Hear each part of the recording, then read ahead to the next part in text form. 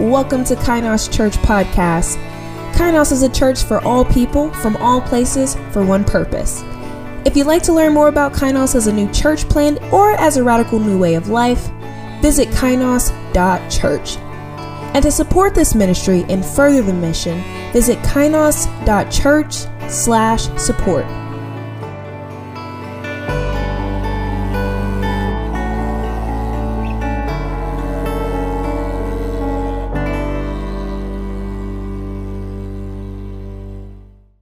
Today we're going to continue our series, Fathered by You. And that is also, as I told you a couple weeks ago, the name of the EP that Hannah and Young are releasing in 2 weeks, or actually this week, rather, 6 days.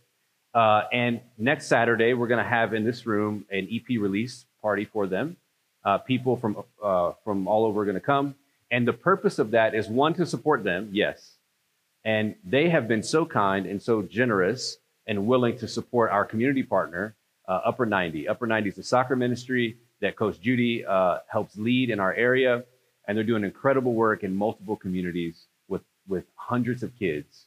And so this night that we're going to do, all the proceeds are going to go to Upper 90 to benefit some stuff they have going. They're building some soccer fields and some other things. And so this is a great time for us to come out, support what God is doing through Hannah and Young, but also to support Upper 90. And so it's 6:30 in this room. It'll last about an hour. There'll be some refreshments and that kind of thing. And no one's going to bait and switch you. So you don't have to give money. It doesn't cost anything to come. Your presence is most important because it helps just show some support and encourage them. However, all the money that does come in is not only going to go to Upper 90, but it's also going to be matched by a generous donor. There's a donor from Upper 90 who's agreed to match, I think, something like up to $100,000 of what they raise between now and the end of the year. And so if you give $5, you're going to get a copy of the CD, but you're really going to give 10. And that's kind of how it's going to work. So make plans to be here if you can, because it'll be really, really awesome. And it's a great way for us to support what God's doing in our community and in our church. So, Fathered by You, the goal of our series, right, is to remind us maybe, and maybe for the first time in our lives, teach us what it is, what our most fundamental position in the world is. Because you and I live in a world where titles seem to rule our life. Pastor, teacher, mom, dad, husband, wife, accountant, doctor, whatever you do for a living tends to be the primary narrative that you live out of.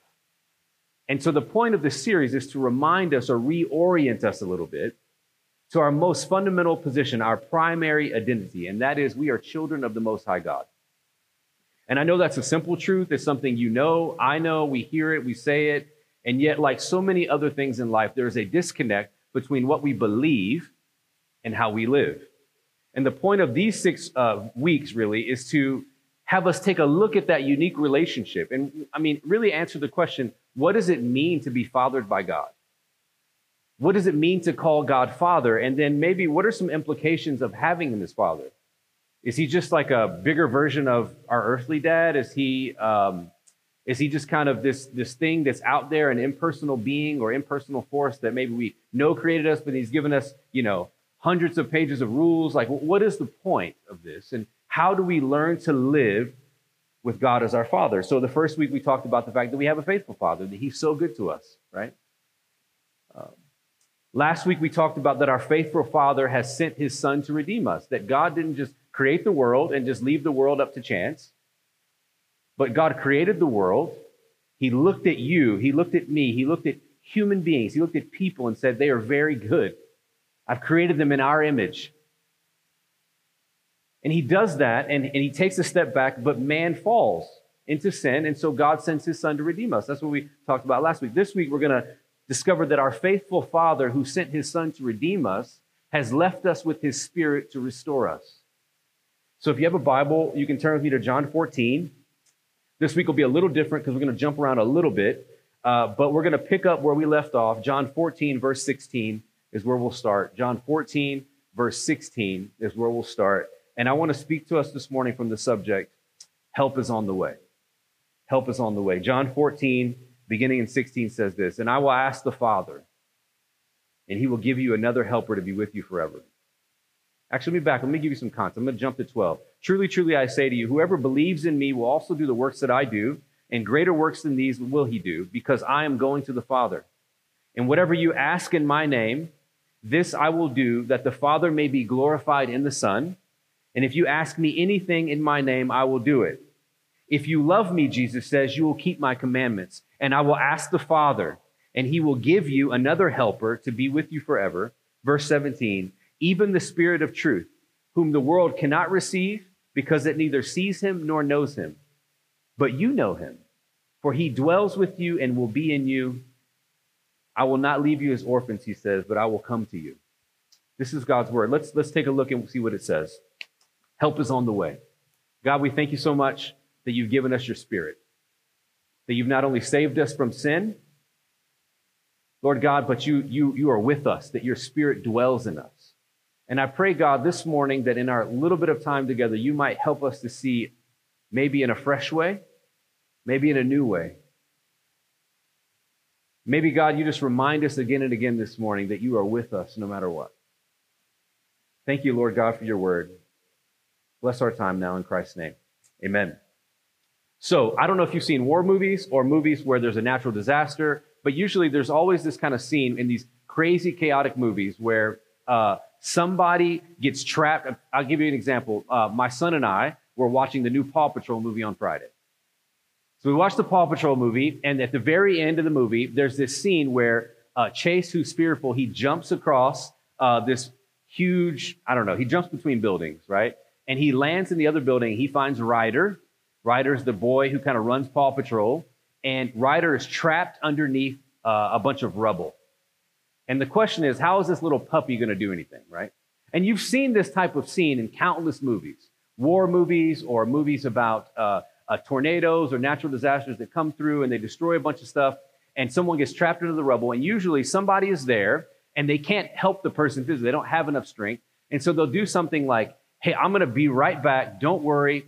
Help's on the way. Or, hey, I'm going to go run and get help. And what happens is the person who's trapped usually starts to freak out a little bit. Because right now I have the presence of somebody, right? And you're going to leave me now, and you're going to go get help or send help. But what do I do between the time you leave and when help arrives? And what happens if help doesn't show up? Am I just left to die? Am I stranded? What happens if you don't come through? Have you ever felt like that? Have you ever felt helpless? Have you ever found yourself wondering and worrying about what happens if help doesn't arrive? Maybe you've been broke. Maybe you've been unemployed. Maybe you've been sick and you don't know when you're going to get better. Maybe you've been in a place where you've been so filled with anxiety and worry and hopelessness that your circumstances have crippled you with fear. And there's a part of you that's wondering, well, when will help come? And what if help doesn't arrive? You see, this is the same place that we find Jesus' disciples here in this text as he's addressing them. John 14:1 tells us that Jesus opens up this chapter by saying, don't let your hearts be troubled and don't be afraid. In my Father's house, there's many rooms, right? If it weren't so, I would have told you, but I'm going to go there, Jesus says, and I'm going to prepare a place for you so that I can bring you where I am. And in that moment, what we find is that the disciples are very, very troubled. John 16 tells us that their hearts had become burdened with sorrow. In some sense, the overarching consensus among the disciples is, Jesus, but if you leave us, what will happen? Jesus, what will we do now? See, they have become so dependent on his physical, literal presence.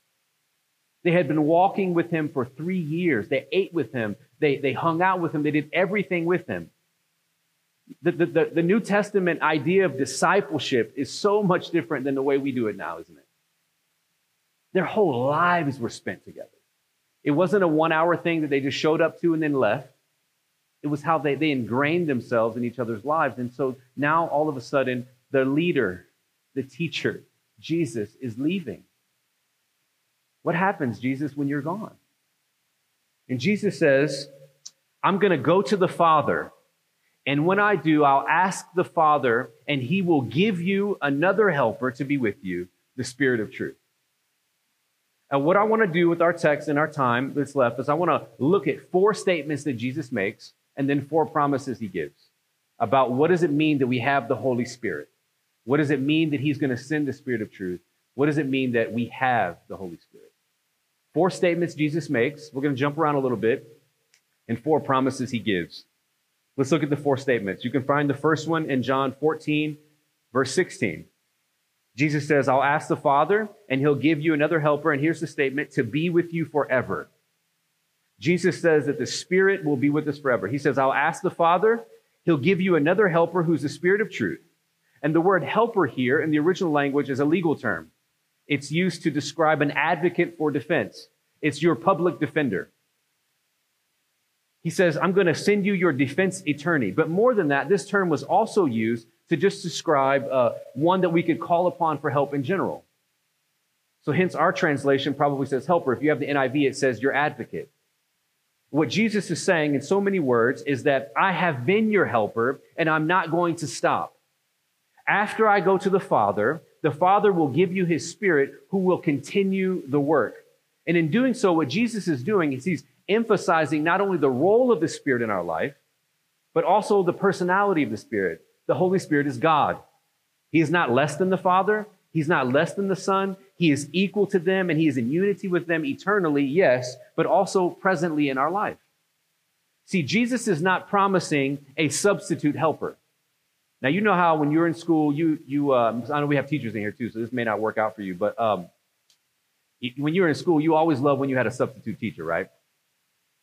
I mean, you know, when the cat's away, the mice will play, and so your teacher's not there, and usually what that means is that you get to watch some kind of movie. And it's great, right? Because the substitute teacher doesn't really know what's going on. You can kind of get over on them. You can break some rules, and you kind of get to watch this movie. And because their role is really just to hold it down until the teacher gets back. But that's not what's happening here. The Spirit of truth, the Holy Spirit, he's not a substitute teacher. He's not I'm going to hold it down until the real teacher gets back. The Spirit of truth is God. And he will be with you forever, Jesus says. He will dwell with you. He will dwell in you. You can't lose him. You can't misplace him. You can't accidentally leave him in your locker. If you're a follower of Jesus, Jesus says, I'm going to send the Spirit of truth who will be with you forever. He keeps going. He says he will send us the Spirit of truth who will be forever. And he says that the Spirit then, verse 26, will teach us and remind us of Jesus' words. Jesus says the Holy Spirit will teach us and remind us. In context, what's happening is that this promise is first to the disciples. It applies to them personally as they navigate life without him physically present. It applies to them as they evangelize and share their faith. It applies to them as they get called in front of leaders. You remember Paul, he finds himself in these crazy predicaments where he's always in front of some religious person or some ruler, right? Or Peter finds himself, John, they find themselves in jail or being accused of something. And this promise means that when they find themselves in those crazy situations, the Spirit will be with them. But it also applies to them as they write the scriptures, doesn't it? That the Holy Spirit illuminates their mind and helps them to understand and divinely inspires and guides their writing. So that thousands of years later, what you and I have is a perfect, complete Word of God. The Holy Spirit applies to them, but he also applies to us. The promise is also for us because the Spirit teaches us all things. He helps us understand Scripture. He helps us discern. The Spirit brings Scripture to mind to comfort us, to encourage us, and to give us wisdom. The Spirit strengthens us and helps us resist temptation. He also helps us to testify to the work of God in our life. And this should really give us confidence, not only as we face today, but as we face any day, that no matter what the day brings, that we're able to share our faith boldly, knowing that the Lord will give us words at the right time. Often we don't share our faith because we're afraid of getting some objection or some question that we can't answer. Often we avoid leaning in with people because we don't know what will happen when we do that. What if they're smarter than us? What if they ask us a question about evil and how it exists, or they pick some Bible trivia, something we don't really know? And those things will stop us. But here we find encouragement in God's word, not to let those things make us afraid. Here we find encouragement in God's word, not to be afraid of the circumstances that await us tomorrow, because it doesn't matter what's coming, because we know who's with us. So Jesus says, I'm going to send the Spirit. He'll be with you forever. Verse 26, he'll teach you and remind you of my words. Flipping to chapter 15, verse 26, Jesus says he will bear witness to me. Jesus says, but when the Helper comes, chapter 15, 26, whom I will send to you from the Father, the Spirit of truth, who proceeds from the Father, he will bear witness about me. And you will bear witness about me because you have been with me from the beginning. Jesus says one of the roles of the Holy Spirit is to bear witness, is to testify about him. Dr. Tony Evans says that the Spirit has a Christ-centered ministry, that he doesn't merely draw attention to himself, but he draws attention to Jesus. See, what the Spirit does is not only is he with us forever, and not only does he remind us of what Jesus has taught, and not only does he help us to understand his word, but he also helps us to bear witness about Christ because he himself bears witness to Christ. He illuminates the hearts and minds of people to see Jesus and to know him. He bears witness. He leads us to live a life, it says in verse 27, of also bearing witness, because he says, when the Helper comes, whom I will send from the Father, the Spirit of truth, he proceeds from the Father, he's going to bear witness about me. Verse 27, and you also will bear witness. You see, the Bible does not know a Christian that does not testify about the goodness of God. The Bible doesn't know a Christian who is silent about their faith. And this is not to shame you. This is not legalism. This is not a way to burden you or to guilt you. That's not what I'm saying. But it is to look at the word and see what it is we've been called to. I'm not saying it's not scary. I'm not saying it's easy. I'm not saying there aren't things we have to navigate in the workplace or any of that. All that's true. And yet the calling we have remains. You remember that Jesus says, or Paul tells us, that we are a new creation in Christ. We're a kainos man. And that new creation has been brought into a new community, this kainos community. And with that community comes a new calling. And that calling is to bear witness about Christ. So the Spirit is with us forever. He reminds us and teaches us about Jesus. He bears witness to Jesus and leads us to live a life doing that. And then finally, in chapter 16, verse 8, we find that the Spirit does something else. He will convict the world of sin, convict the world of righteousness and judgment. It says, nevertheless, I tell you the truth, that your advantage is to your advantage that I go away. For if I do not go away, the Helper will not come to you. But if I go, I will send him to you. And when he comes, he will convict the world concerning sin and righteousness and judgment. Concerning sin, because they do not believe in me. Concerning righteousness, because I go to the Father and you will see me no longer. Concerning judgment, because the ruler of this world is judged. He continues, I still have many things to say to you, but you cannot bear them now. But when the Spirit of truth comes, he will guide you into all truth, for he will not speak on his own authority, but whatever he hears, he will speak, and he will declare to you the things that are to come.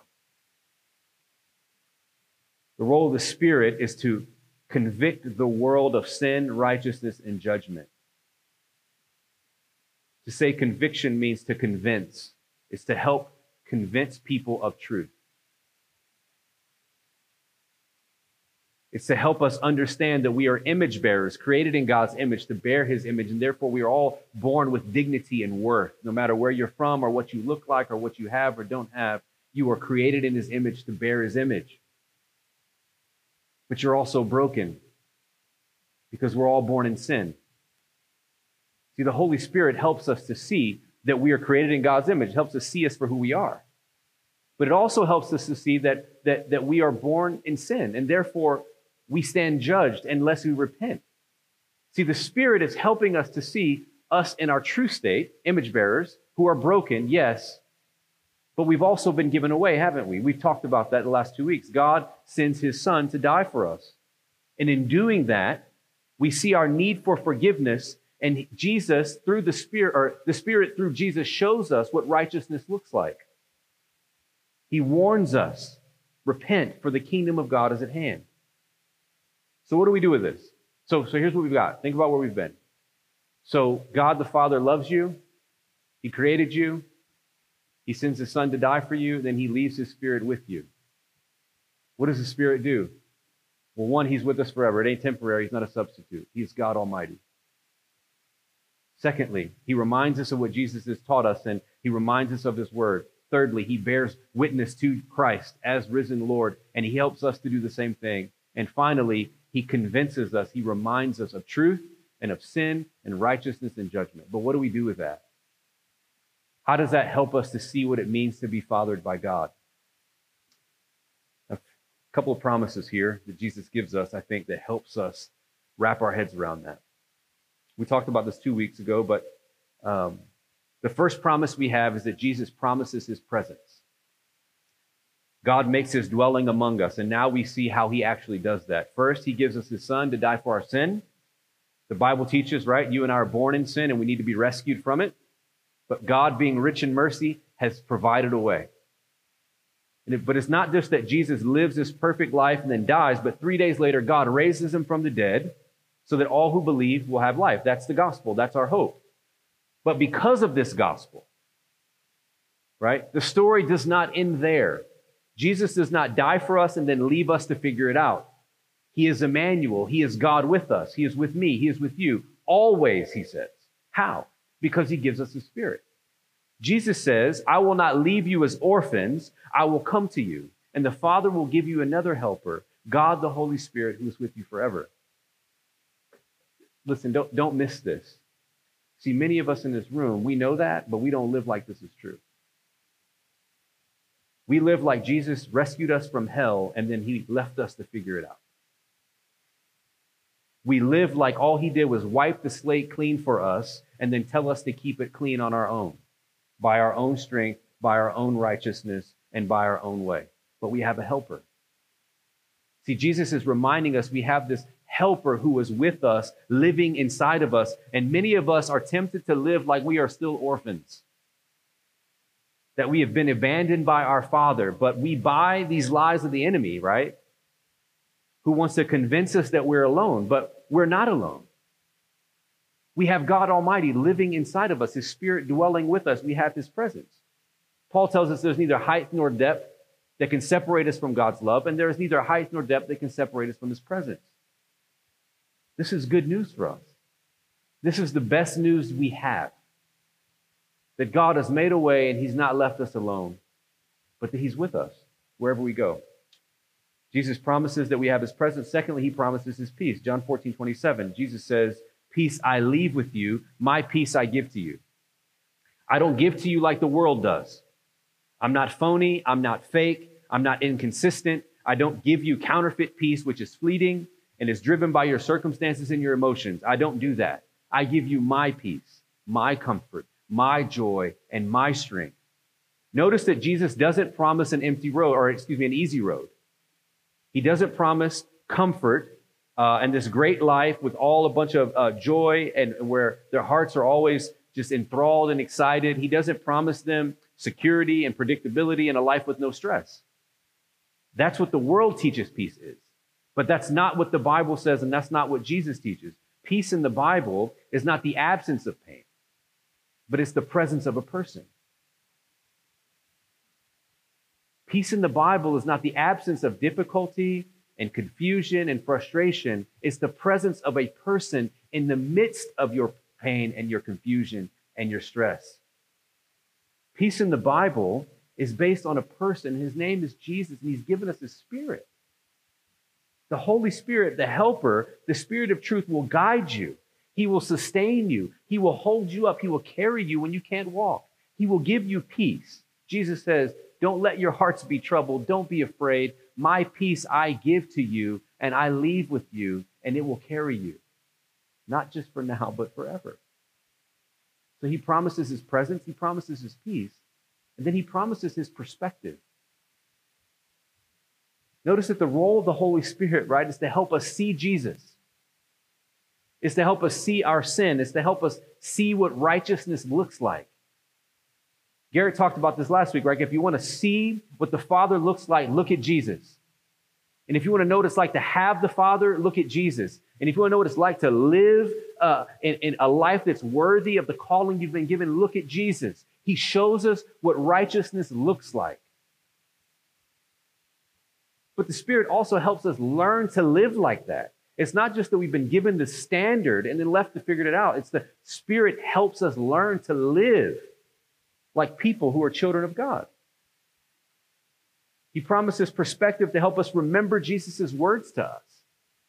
So that when you find yourself in that moment and you don't know what to say to the person, you can call upon him and he will bring to your mind something to say. It may not be perfect, may not be what you thought it would be, but it's taking the step of relying on the Spirit of God to give you words.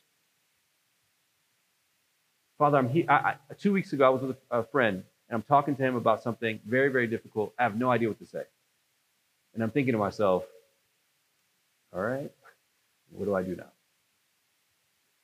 And I just remember going, God, give me words. I have no idea. And you know what God's words to me were in that particular moment? Silence. Discernment on when to speak and when to be quiet. See, sometimes we think we got to have the perfect phrase or just the right thing. And sometimes all we need is an ear to listen. Sometimes we think we got to say the right thing to get people to respond the way we want them to. And what we're doing in that moment is we're taking on a job that we don't have the description of doing. It's not your job to get people there. It's your job just to be faithful. The Spirit teaches us all truth. You see, ultimately, what we're seeing in all of this text forces us to grapple with two realities. There's the help that we think we need, and then there's the help that we have. There's the helper that we think we need, and then there's the helper that we actually have. You see, we think we need a Holy Spirit or a helper who functions like Waze or Google Maps. You know, find the helper app on your phone. I pull it up right here on your iPad, whatever, pop that thing open, put it on the dashboard of your life and take off, right? We think we need a helper who says, go here, don't go there, stop, wait a minute, there's a vehicle on the shoulder ahead, slow down, there's a speed trap coming, in a quarter mile, turn left. Your destination is on the right. We think we need a helper or a Holy Spirit who basically functions like a virtual assistant for our agenda. A helper who reinforces our impulses and helps us to get the type of life that we want. And not only does it get us exactly where we want to go, but its job is to make things as smooth and as quick as possible. We can even change the accent, right? Like I got the British version right now.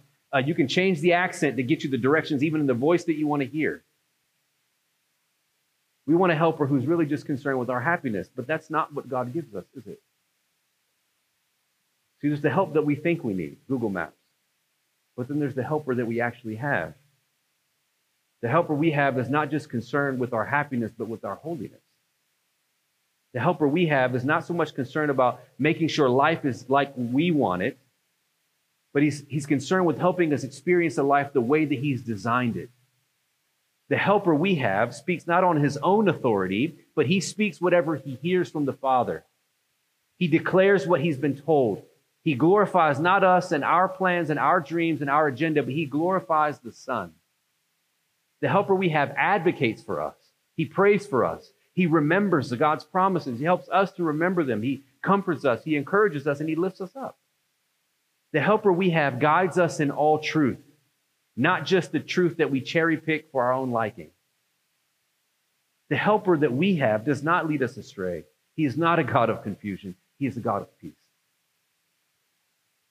The helper we have is the same Spirit who hovered over the waters of the deep in Genesis 1. The helper we have is the same Spirit that clothed Zechariah so that he could speak to the people in 2 Chronicles 24. The helper we have is the same Spirit that the psalmist wrote about over and over and over again. The helper we have is the same Spirit that fell at Pentecost. It's the same Spirit that Paul had when he testified before Agrippa in Acts 24 and 26. It's the same helper who was with the disciples and with the church from the beginning and will be with the church to the end. The helper we have is the same Spirit that raised Jesus Christ from the dead, and that's who dwells inside of each one of you if you follow Jesus. Now, I want you to think about that for a minute, because that means wherever you go, the Spirit of God is with you. See, God is calling us to live in power, in victory, not in defeat. And he's given us everything we need to do that, his Spirit and his word and people around us to push us forward. The same Spirit that's inside of you is with you forever. Right? Let me close because we're running out of time. I'm going to share something. So many of you have heard pieces of this, right? In 2001, my father died of cancer. He was 38 years old. He died 3 weeks after he found out he had cancer. I was 17 years old, and I had been a Christian for about 8 months. Some of you have heard that. But here's what you haven't heard, because I've never shared this. I remember when my father was dying, I remember writing a poem for him. And really all it was just my way of trying to get all the emotion out. And I don't remember all of it, and so I guess that's a tragedy, but I wrote that up. I remember reading it to him, comatose, whatever. Then when he died, I remember folding it up and putting it in his casket. It was really just my attempt to make sense of what was happening. And so I can't remember all the words, but I can remember the end. And I'm going to share that with you. And it's terrible poetry, okay? So don't judge me based on quality. And I was really, I was raised on hip hop, so it might sound a little rappy, but it's okay. It's all right. Tupac kind of raised me. Anyway, so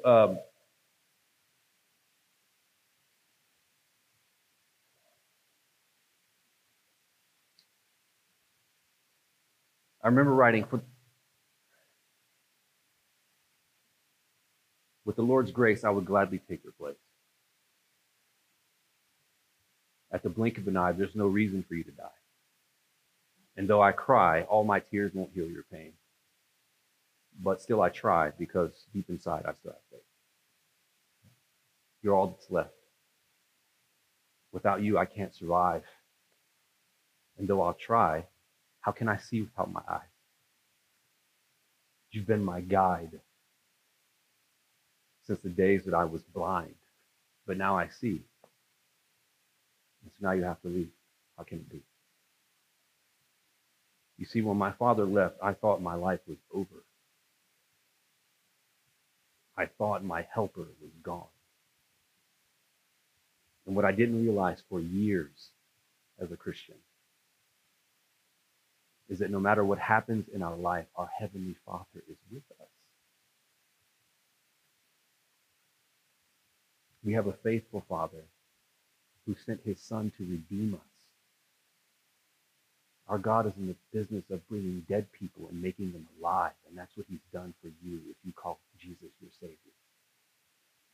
And he's given us his Spirit to restore us and to lead us and to guide us so that we are never alone. Here's what that means for you in your darkest day and on your brightest day.